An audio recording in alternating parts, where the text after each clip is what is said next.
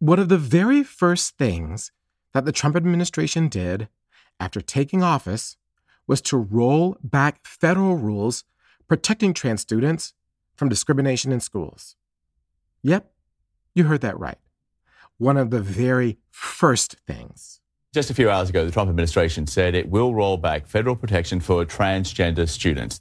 This rollback of rights came from Betsy DeVos, the Secretary of Education. Regardless of his callousness, this is the kind of change an administration can do without approval from Congress. Basically, without any checks and balances.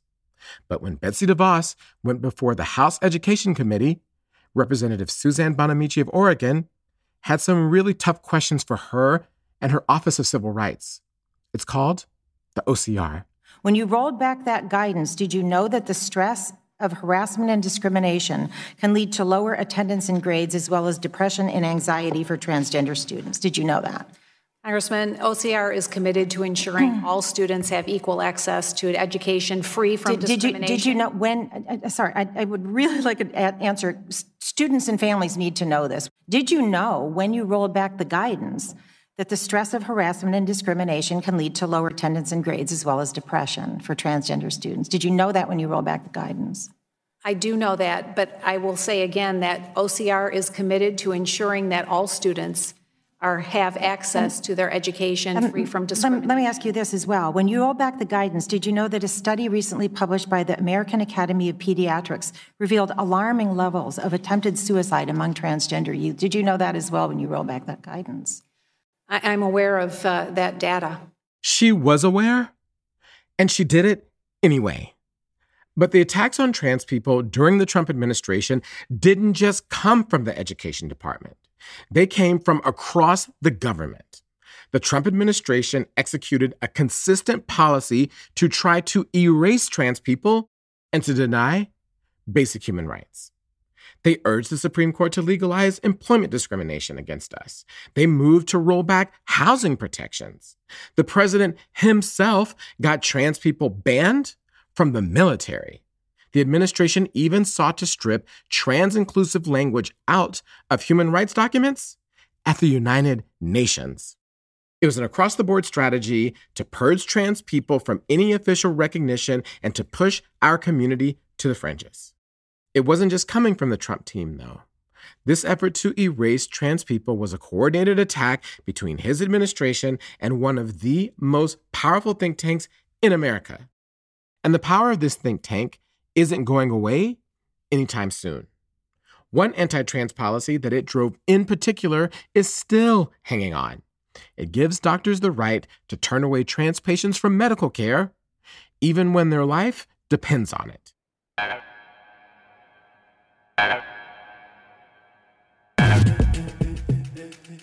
Hi there, I'm Amara Jones. You're listening to the Anti-Trans Hate Machine, a plot against equality. It's a podcast that's looking at the right-wing leaders, political ideology, and power behind the rise of anti-trans hate.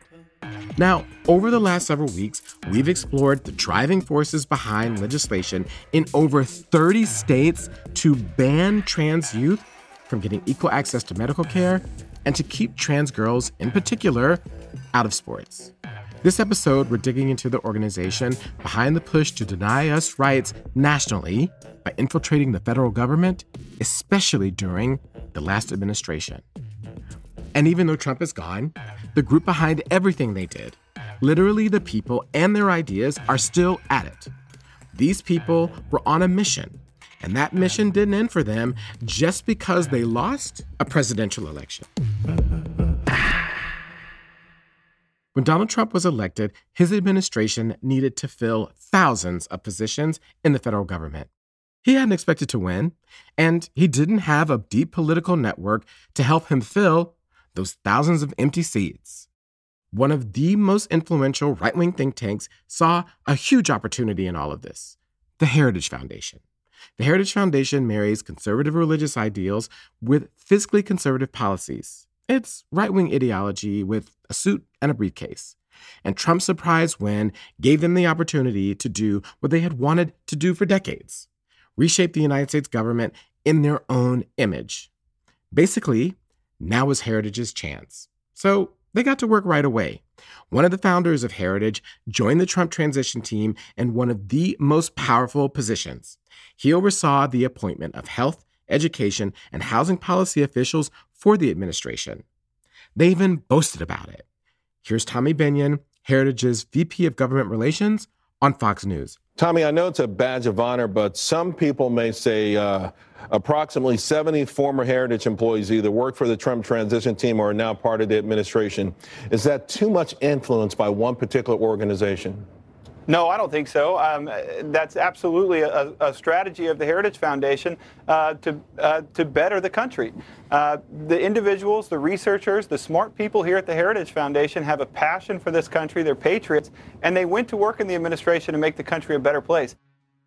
Each time the Trump administration had an opening, the Heritage Foundation made a list, page after page of people to fill each position. Heritage had massive authority. They even made the president a list of Supreme Court nominees to choose from. I promised that if elected, I would nominate a justice who would be faithful and loyal to the Constitution. And that's exactly what we did. And by the way, I want to thank, really, Heritage. I mean, those people have been fantastic. They've been real friends. After just that first year of Trump's presidency, Heritage announced that the administration had embraced more than 60% of their policy recommendations. It was the fulfillment of that vision, the one a half century in the making. Having risen to prominence during the Reagan administration, they now have the power to transform the government. So over the next 4 years, Heritage infused their values into the bureaucracy. Values like anti-trans hate. And one of the ways they went about that was through healthcare. To understand exactly how, we have to go back a year to the summer of 2020. That's when the administration dropped a new policy making it legal for healthcare workers to refuse trans people medical care. The Trump administration plans to overturn a regulation that protects transgender patients from healthcare discrimination.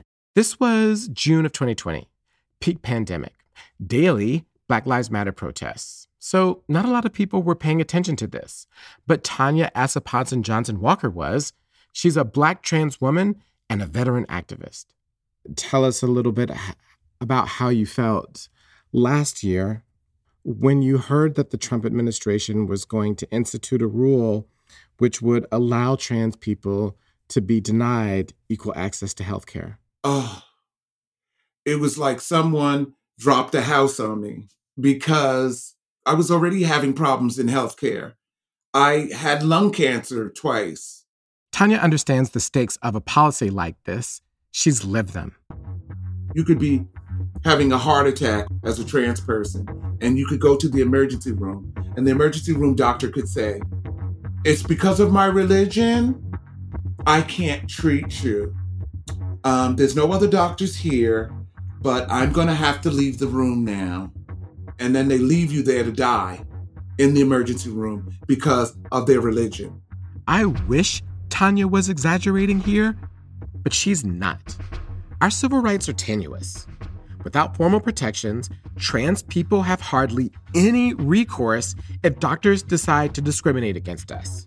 That's why a policy like this one from Health and Human Services is deadly. And Tanya says that taking away her rights hurts doubly because of her years of service in the military for a country now trying to deny her basic humanity. I was willing to lay my life on the line for the United States of America. And it's like a slap in the face. It's like, you shouldn't exist. You don't belong here. So in June of last year, Tanya starts talking to Jason Starr. He's the director of litigation for the Human Rights Campaign. Jason's a Black cis gay man and says trans women inspired him to become the activist that he is today. So as soon as the rule came down, he was ready to get moving on a lawsuit. Tanya was the first person I called, and I said, "Would you be willing to talk to me? Would you be willing to tell me your story?" And she's like, "Are you kidding me? Of course. I've been waiting for this opportunity." Around that time, he was on the streets protesting the murder of George Floyd, and he was ready to fight.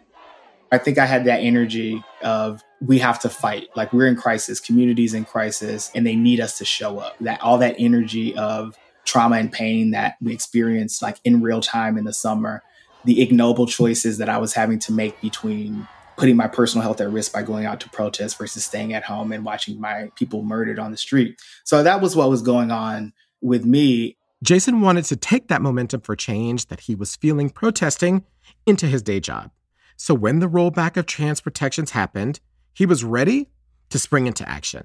This rule being dropped seemed, it landed so egregiously on everyone. The day that it was announced was the anniversary of the Pulse shooting. And so, again, it just seemed like, why? Why do this now? Why do this in the middle of a pandemic? Why do this when so many people are in need? How heartless and cold can you be? And on top of all of that, it was Pride Month. As Jason was planning to sue the government with Tanya, he thought about other people who he knew that would be vulnerable to this Trump administration rule. The person that sprung to mind was Cecilia Gentili. He knew her from prior activism too. I grew up being extremely queer. I grew up in a dictatorship. I grew up in a place where being yourself was not rewarded, and it was actually persecuted. Cecilia grew up during the military dictatorship in Argentina. So when she saw what was happening with the Trump administration rolling back healthcare protections and targeting an entire group of people, it brought back fears that she thought that she'd left behind. The Trump administration was so traumatizing for me because it was a sense of reliving a familiar feeling. It was a sense of reliving my childhood years where you did not have a choice, that it was determined, life was determined by the government. And it felt so close to that living in a dictatorship that it was really scary. It was really, really scary. For years, Cecilia lived with addiction stemming from her trauma and marginalization as an undocumented sex worker. Drugs kind of helped me, deal with my reality. But now she's found a way to channel her trauma into something more positive. Every time I fight for something that I believe in, I'm high. I am speedballing like if I just shot something into my veins. Activism became my drug. Every day, it's like I chase the same high that I used to chase with heroin. I chase it through activism. So when Jason called her to ask her to join the lawsuit to block the new health policy, she says there was no hesitation. It was it's no way that I would not do this. I have to do this for myself, and I have to do this for my community. And we have to fight. It's this fight, it never ends. But hey, it's an opportunity to get high to me. Who doesn't want to be high? Hey, more fights ahead mean more highs for Cecilia. So you're like, let's do it. Let's do it. Keep me high. Keep me high, conservatives. So Cecilia, Tanya, and Jason start working on a lawsuit. And they move fast. They pull the case together in less than 2 weeks after the government announced the rule. The three of them agreed that Tanya and Cecilia's own personal gut-wrenching stories were an essential part of the legal strategy to convince the judge to do the right thing. Despite the need to relive these experiences over and over, Tanya and Cecilia knew exactly what they had to do. Cecilia told about how, not long after she moved to the US, she was having really bad stomach pain and needed to see a doctor right away. The problem is that she didn't have many options. She was uninsured and undocumented at the time, but then she found a doctor that she could actually afford to go see.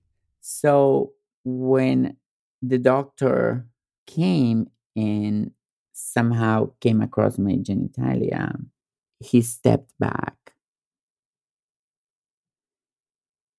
and told me that I had to go. And I said, I paid my $60. And I said, they will give it back to you. And I said, but I'm still sick. He's like, you have to go somewhere else. I am not going to see you. I wish I could explain my feelings at the moment. I don't think I can put it in words. It's just like this person who is supposed to heal me is not doing it. What am I going to do?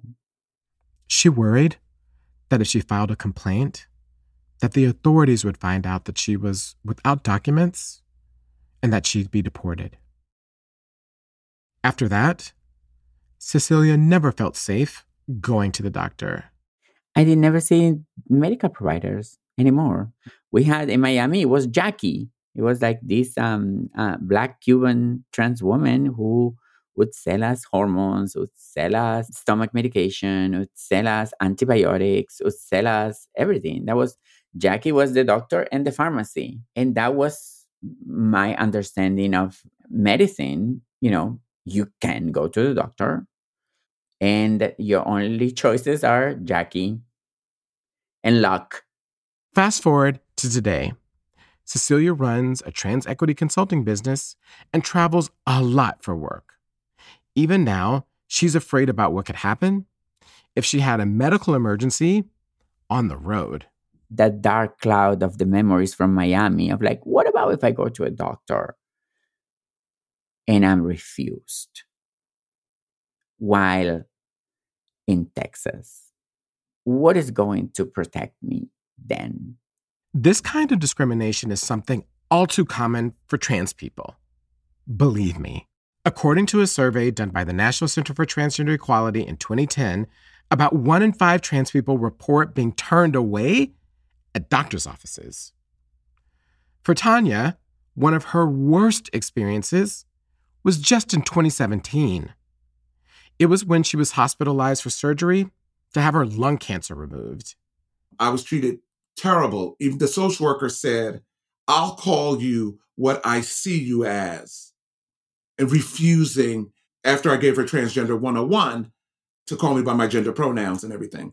Tanya says that even nurses would misgender her and talk about her like she wasn't even in the room. And on top of that, the staff neglected Tanya. They were really rough with me. They wouldn't come in my room. They left me laying in diarrhea. This is something out of a nightmare. She had to take care of it herself and could only use one of her arms after the surgery.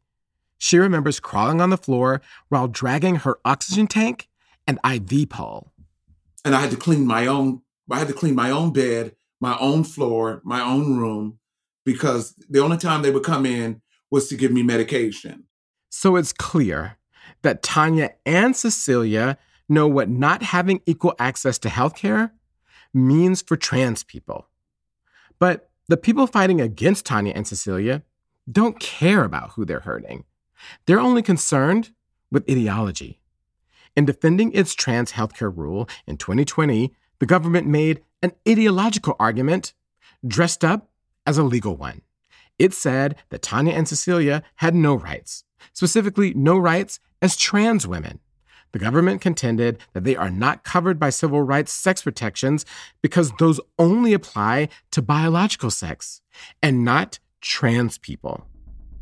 This argument, everything which caused Tanya and Cecilia's healthcare fight, flows from one man. And when it comes to trans people, he's the pivotal member of the Trump administration. Healthcare, science, medicine are based on a biological reality of male and female. That was Roger Severino. He's the powerful, politically appointed bureaucrat at the Department of Health and Human Services who created the anti-trans rule that's being litigated. All that is at risk of being swept aside in the name of an unscientific ideology that's trying to wipe those all away and say they're just social constructs. That's ultimately what this comes down to. They will couch this in terms of anti-discrimination, but when the rubber meets the road, what is this actually going to do? It's going to say doctors and scientists have to ignore biological realities, whether or not a doctor thinks it's bad medicine or it's against their religious beliefs or their moral convictions. And his obsession with biological sex started from his powerful position at the Heritage Foundation.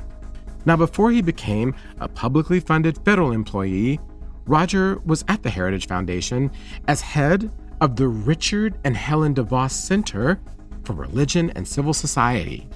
The center was created with DeVos family money, and if you're wondering if we're meaning as in Betsy DeVos, the answer is yes, you got it.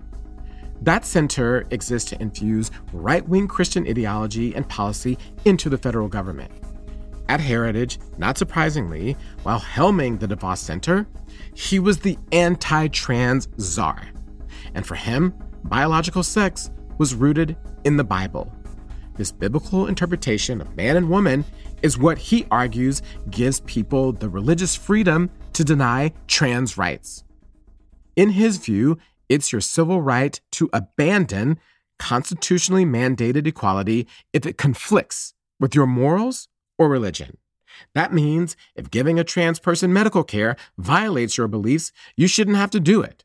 It turns the idea of civil rights into a right to discriminate. When asked about whether his vision for civil rights would allow healthcare workers to deny care in an NPR interview, here's what Roger said.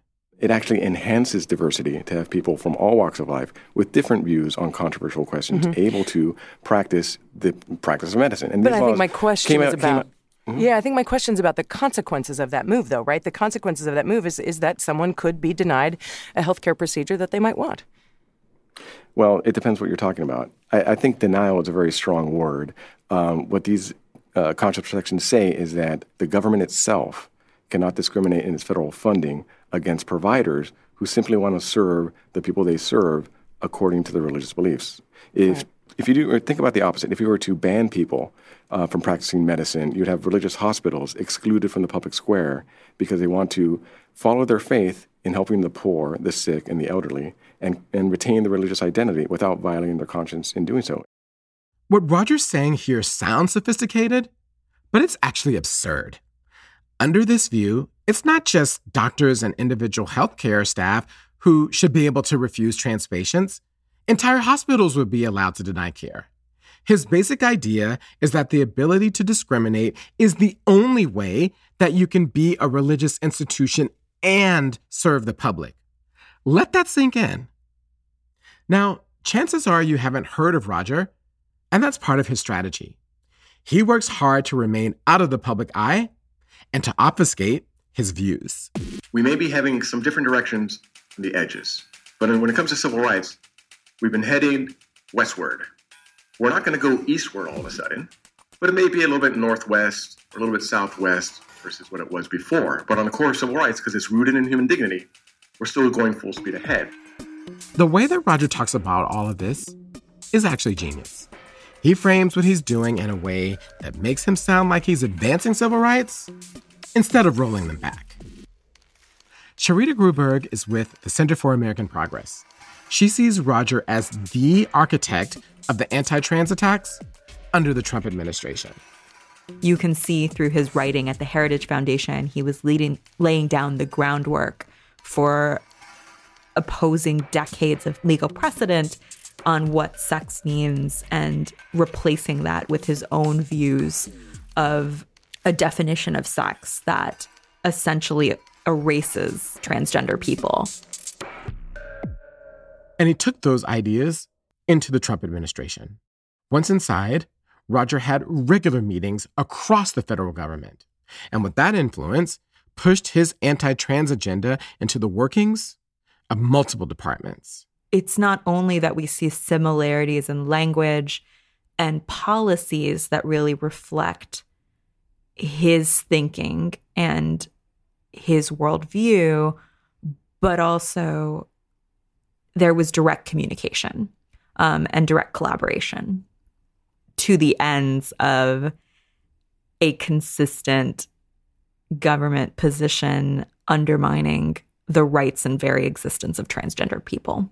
And this undermining of the existence of trans people is why Tanya, Cecilia, and Jason put those ideas on trial. In August 2020, just a few months after they filed their lawsuit, the three of them got some big news. It was the day before Roger Severino's rule was supposed to take effect. They were on pins and needles, not knowing what would happen. But out of nowhere, the judge blocked it, at least temporarily, by issuing a preliminary injunction. Tanya, Cecilia, and Jason had just managed to stop doctors and hospitals from turning trans people away. And it was a big deal. When Jason found out at home on a work day, he was overcome with emotion. I just started crying. Not like, oh my God, but like weeping, huge tears, snot, like sobs. Then I was like, what? Like, there's nobody here but me. Like, it's so strange. Like, you want to, like, if you're in an office, like, you're weeping, you're crying, you're hugging, you're but it's just like silence, just you. And like, you're sobbing, echoing out the wall. Despite the win, Jason knew that this was not over. By moving quickly and suing the government right away, he, Tanya, and Cecilia were able to keep the rule at bay. But it's still being fought in court. Roger Severino was so effective at using the bureaucracy to his ends that he's tied the Biden administration in knots trying to unwind it all. That's why this is still before a federal judge. We needed a win. And I'm not so foolhardy to think that a preliminary injunction in a single case is like liberation or equality. It just didn't seem like good things could happen, at that point. Getting a win like that helps. Seeing a repudiation of that kind of hate and bias is good for the soul. And so good, in fact, that he let Tanya know about it right away. I was in the middle of a Zoom, and I think I stood up and jumped up in the middle of the Zoom. I said, yes. And I hope nobody heard me. I hope I had my mic off. But I was in the middle of a Zoom meeting, and I was ecstatic. How does it feel to potentially be making history with this case and with your life? I'm just wondering how that feels, if you've ever taken time to think about what the impact of what you're doing through this case might be historically. I know that it came out of fear and panic and anger and wanting to respond, but have you had a chance to think about just the other ways in which it may be in some ways revolutionary? I didn't think about that. Thank you for telling me, but I didn't really think about I was making history. I was more focused on transgender people, bodily autonomy, and the right to self-determine their own gender identity. And, I've been fighting so long, I don't really I didn't really look on it on that meso level. This is what I've been doing for many, many years. It's just a continuation of, what I was already doing. And I didn't see it as on a national level. I feel great about it. I feel I need to do this. I need to stand up for the rights of the transgender children, for trans folks. I need to keep up the fight because of the harm that it's doing to my community. For Cecilia, the win feels profound too. What was that like for you? And what went through your mind as this person who was almost thrown out of the country, but had, in a way, helped it lived up to its highest ideals with what you did?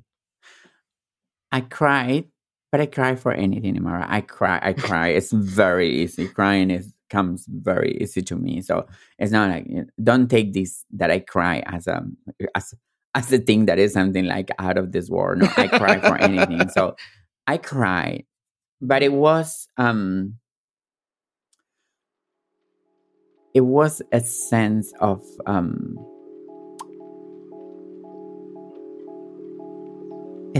like,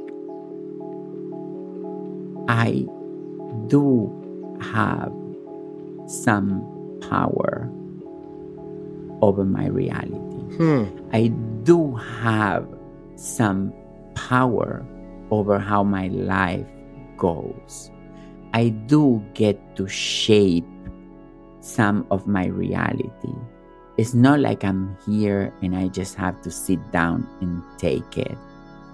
I do have a sense of autonomy over my life. And that is fucking rewarding. And during our conversation, Cecilia mentioned just how grateful she was to be able to live in the United States, which struck me given the fact that our government had been trying to strip away her civil rights. You kept giving the impression over and over and over that you were so glad that America had accepted and had embraced you and had allowed you to become more of the person that you are. And I said, and I continue to feel this even more so now, that we are incredibly lucky that you chose us.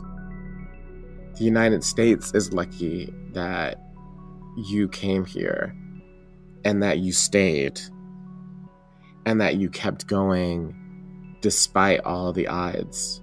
The country is a much better place with you in it than without it. You're being way too generous with me. But thank you. I'll take it all. It gives a high. It gives a high. It keeps me high. It gives me the high for the day.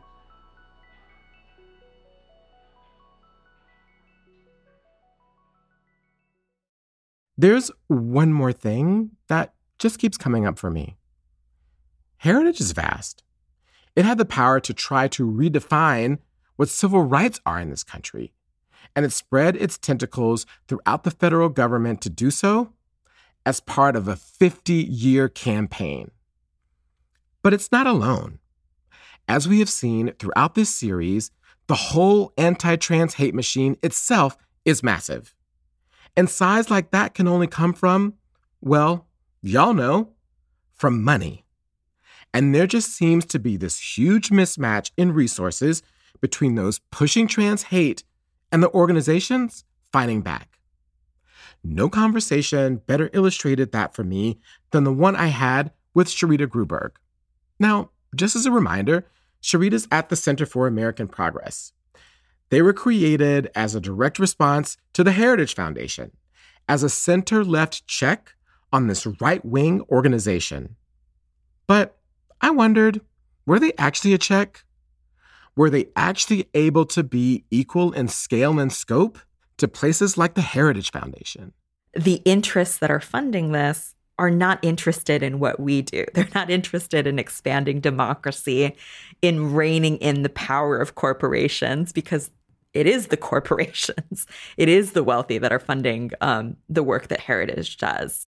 And so I asked her, what exactly does the money mismatch between them look like? Sure. Can I take a moment to look up Heritage's budget right now? Of course you can. That is not top of mind. All right. So we are at... It's even worse than I remember. You want to know what it is? We have 53 million and they have 321 million. Sorry, this is so outrageous. And the forces with this kind of money driving the anti-trans hate machine aren't only trying to erase trans people. Their actual agenda is so much bigger and so much more ambitious and so much more frightening. And they are willing to pour billions into it. The end goal is to establish God's kingdom on earth, even if it means unraveling American democracy along the way. Next time on the Anti-Trans Hate Machine, a plot against equality. We hope to steward wisely all the resources that God has entrusted to our care. The money is woven in to this world. These are people who are using the institutions and the tools of democracy in order to end it. Be sure to subscribe to our show and spread the word about the work we're doing. Hi, I'm Oliver Ash Klein, the senior producer of the Anti-Trans Hate Machine, a plot against equality. This project is made possible with support from the New York Women's Foundation and the Heising Simons Foundation. This episode was executive produced and hosted by our fearless leader, Amara Jones. Tyler Wilson, Annie Ning, Callie Wright, Jay McAuliffe, and Ruby Flodzinski are incredible producers who have done so much essential work on this series. Audrey Quinn is our fantastic editor, guiding our storytelling with a steady hand. Alexander Charles Adams has been making each of these episodes sound amazing with their sound design and mixing. Montana Thomas is our production coordinator, keeping all of the plates spinning and trains running on time. Audrey Jones has also been helping with scheduling and doing a fabulous job. Sydney Bauer did critical research for this series. And the one and only Jillian Brandstetter is in charge of communication and outreach for this series, along with L Communications. Our digital strategy is led by the very talented and hardworking Daniela Capistrano of DCAT Media. Social media and production assistance by Yannick Ike Mirko, who is an absolute ray of sunshine. Resistance Communication is supporting our show with graphic and social media support. Meticulous fact-checking from Justin Klosko. And our intern is the wonderful Jordan Marana. Our top-notch theme music was composed by Ben Draghi. This episode also had music courtesy of Craftcase, Martin Moses, Mo Runa, Jacob Album, Lotus, and Alexander Charles Adams.